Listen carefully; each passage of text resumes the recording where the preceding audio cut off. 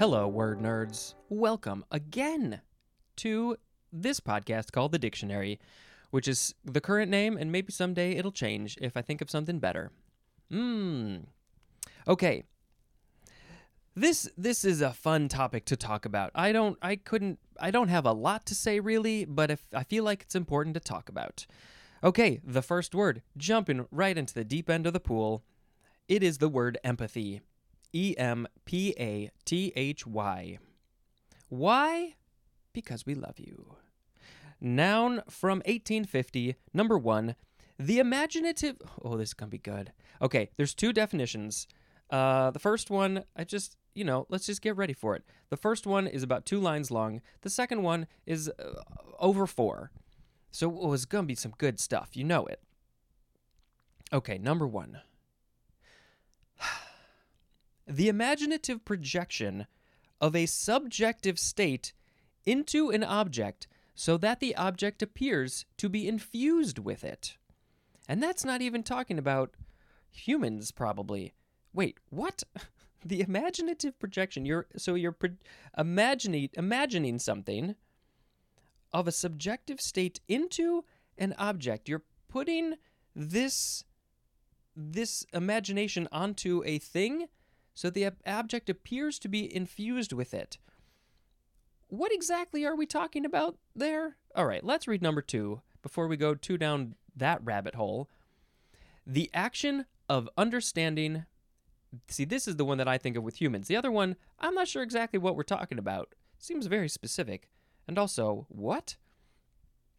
Number 2, the action of understanding, being aware of, being sensitive to, and vicariously experiencing the feels, that was very subconscious, the feelings, thoughts, and experience of another of either the past or present without having the feelings, thoughts, and experience fully communicated in an objectively explicit manner.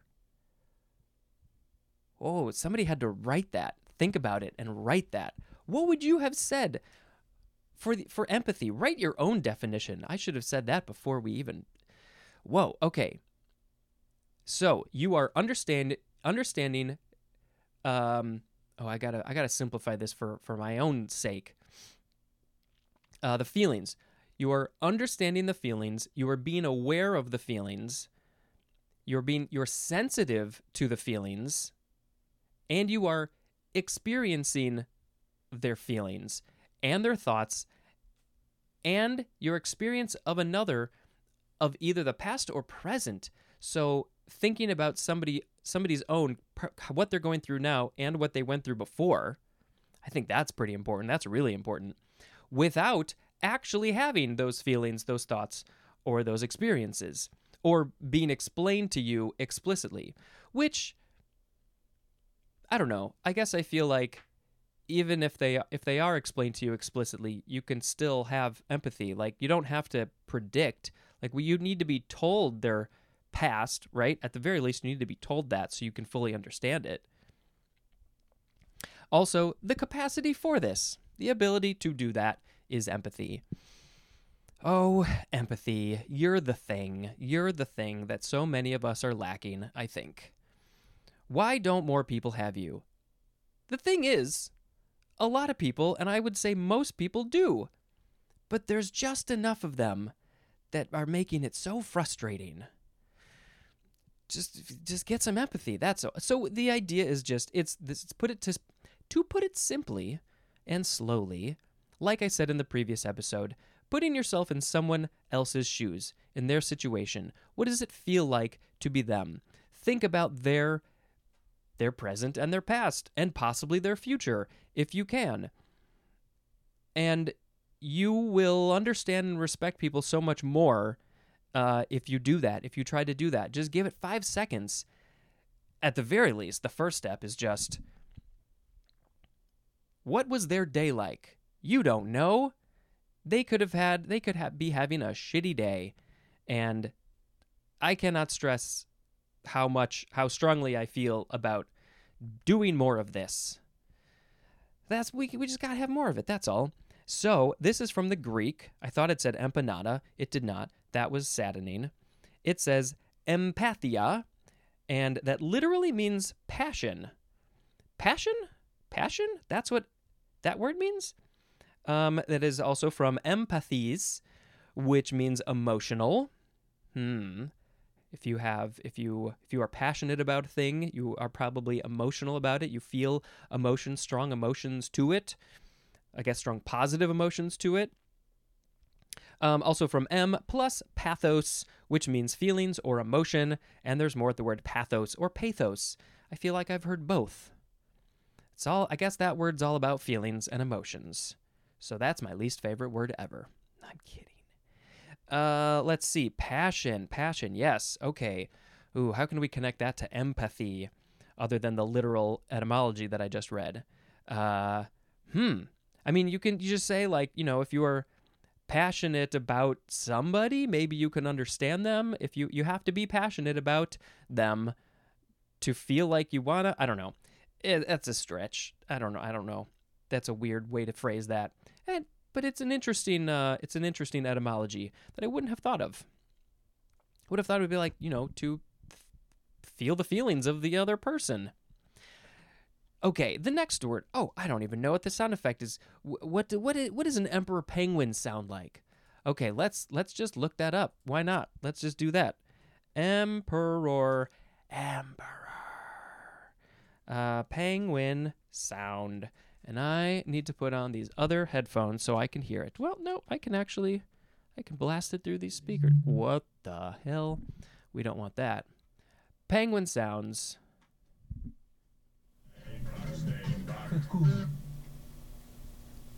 What's going to happen?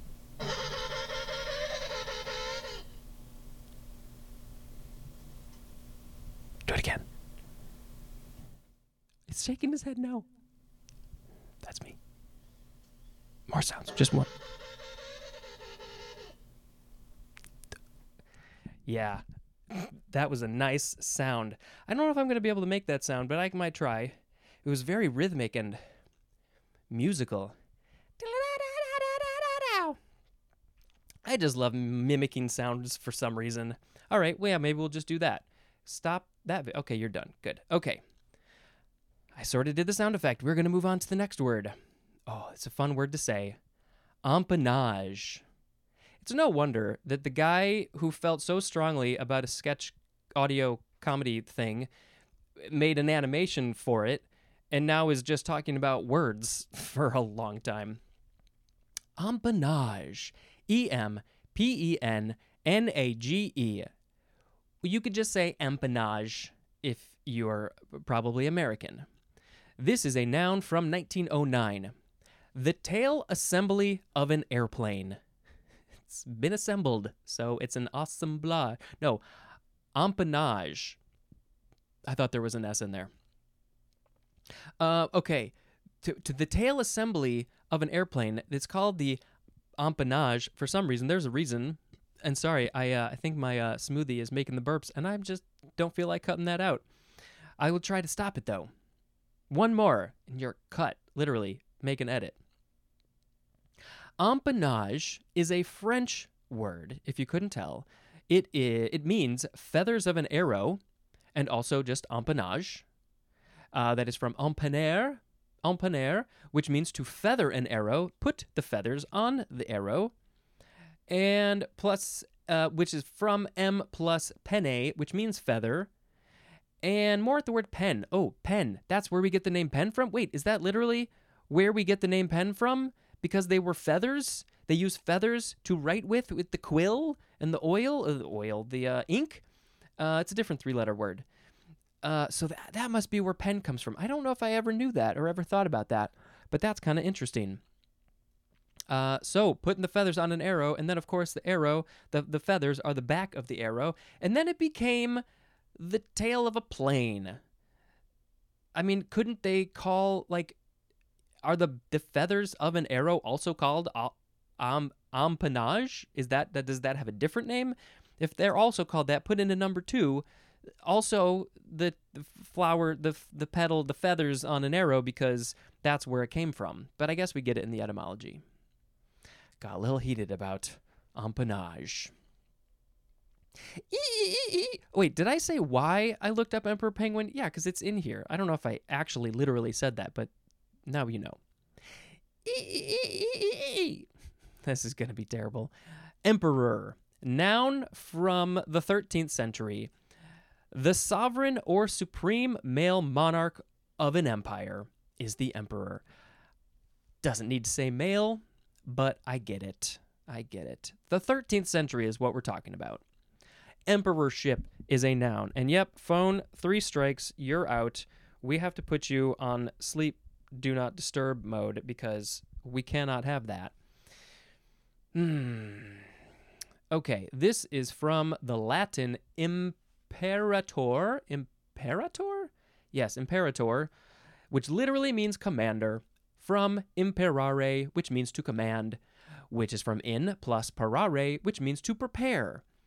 So you definitely have to prepare if you are going to command a whole bunch of people. The more of the word pair, P-A-R-E. Prepare or order. Yep, order people around, and you got to prepare for it. The emperorship. We got Emperor Palpatine is obviously the first emperor I think of. I don't think I'm alone in that whatsoever. Other emperors, was Napoleon an emperor? I feel like he was. How do you become an emperor? And it's like you want to feel better than a king, and why do we have a king? Because you want to feel better than that, and why do we have that? And it just goes on, and like people are just trying to be like, look at me, I'm so important, I want to control everybody. What's above an emperor? Are there ranks? Are these things ranked? Kings, emperors, dukes? They're probably down there. What else? What's the full list of these things? I need to know this. It's more of a dolphin because I can't make that sound, that pitch. Emperor Penguin. Noun from 1885. A penguin that is the largest known and that is noted for the male's habit of incubating the egg between the feet and a fold of abdominal skin resembling a pouch. What? Incubating the egg between his feet and a fold. So you got a whole bunch of extra belly skin. And I guess he holds. Yes, they got all that extra sort of hangy down belly stuff. It looks really good on an emperor penguin. They go crazy for that. And their feet, because that's all they got. Their feet, they don't have any. They can use their arms for balance a little bit, but they're not even all that good for that. Their feet is where it's at, and then of course they use their beak. But boy, they are some silly moving fools. So they hold it between there, and it resembles a pouch, and they're also just called Emperor. Emperor, and what was that other? That was Emperor. Oh, that's from Dark Crystal, of course.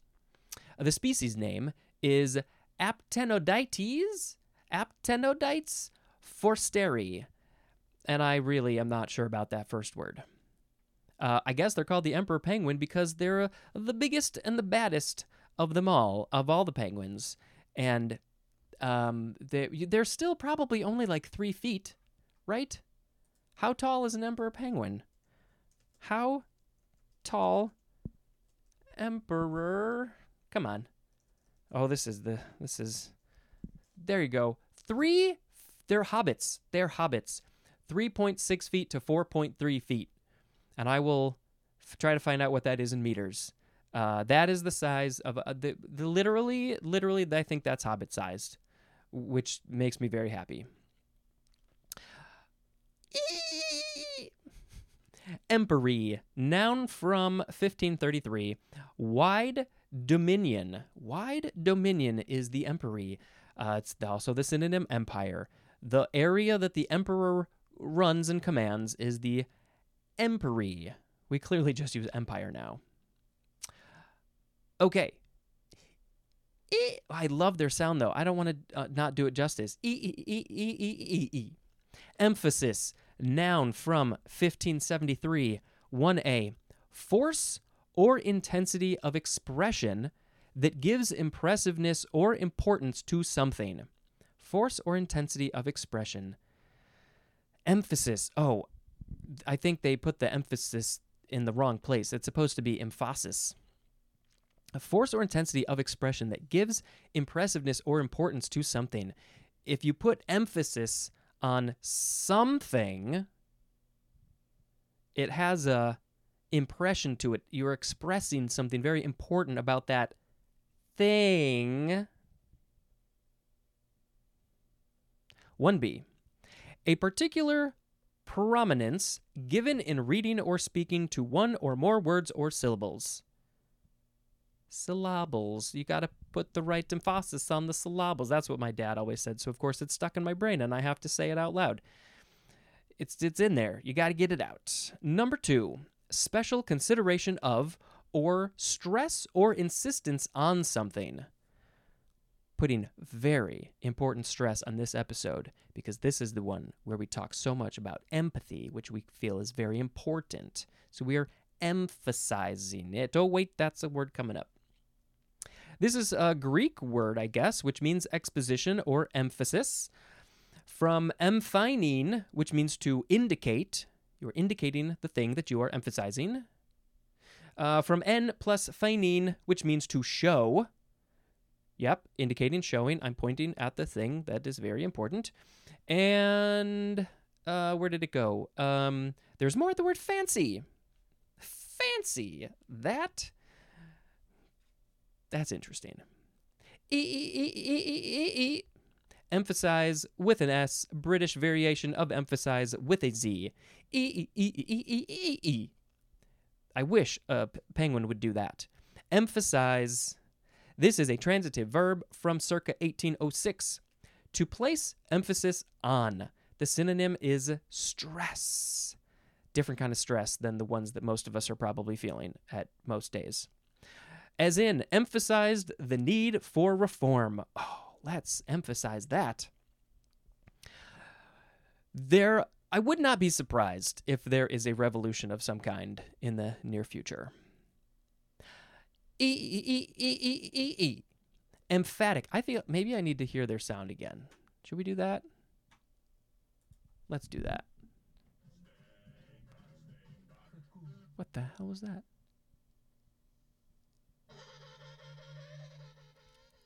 Oh, yeah. Something like that. Okay, the next word is emphatic. I am emphatic about the Emperor Penguin sound. Isn't that March of the Penguins? Was that about the Emperor Penguins on the South Pole? Oh, if you haven't seen that, you're going to learn a lot about the penguins. They're pretty great. Oh, and then it looks like a little one there. Very nice. Emphatic. Number 1, uttered with or marked by emphasis, as in an emphatic refusal. I cannot tell you how much I don't want to go to your party.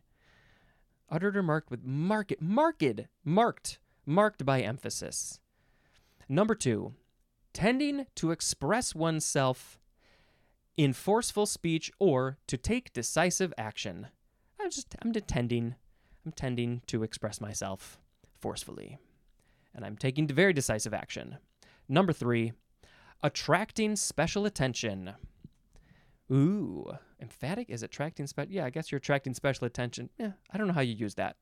4, constituting or belonging to a set of tense forms in English consisting of the auxiliary do, the word do, followed by an infinitive without the word to, that are used to facilitate rhetorical inversion or to emphasize something. Okay, I was a little confused because I don't know all of the... I haven't put all those pieces together because I'm not great there.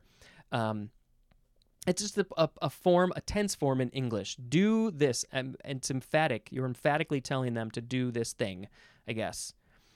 It's opposed to do a thing. The action of, to do your laundry, to read the dictionary, to drink a smoothie. It's do this thing. I feel like a teacher. I'm okay with that. Emphatically is an adverb. Okay, next word. I've lost the rhythm, the penguin sound. Emphysema. What a great way to end this episode. EmphySema, noun from 1661. Oh, we got a long thing. Okay. A condition characterized by air-filled expansions of body tissue. Okay, doesn't sound good. I guess what this is saying is that there is air in your tissue, your muscles and your skin and stuff, and there's air pockets, and there's not, I don't think, supposed to be air pockets in those, so that's not good. Okay, emphysema, but specifically, a condition of the lung marked by abnormal enlargement of the alveoli with loss of pulmonary elasticity that is characterized especially by shortness of breath and may lead to impairment of heart action. Well, isn't that just great? Okay, so what is this? The alveoli, I think those are probably the little sort of spongy, well, how do you describe these things? Do I have to, I think they're like, they stick out on the inside of the lungs. They point to the inside, and there's a lot of area on them. Anyway, I think those things are getting swollen for some reason. Doesn't say why. But what happens is your lungs become less elastic, and that's what it means. Pulmonary elasticity, your pulmonary area, the lungs and stuff. If you know nothing about this, I hope this is helping. If you know this, I'm sorry. So your lungs aren't as elastic, and that's not good. You want to have good elastic lungs. This is what they say. And then your heart might stop working if this keeps on going. So this is from the Greek word emphysein. Well, that means to inflate. So the name of this thing is all about the fact that your lungs can't inflate so good. That is from M plus physon. Sorry for my pronunciation.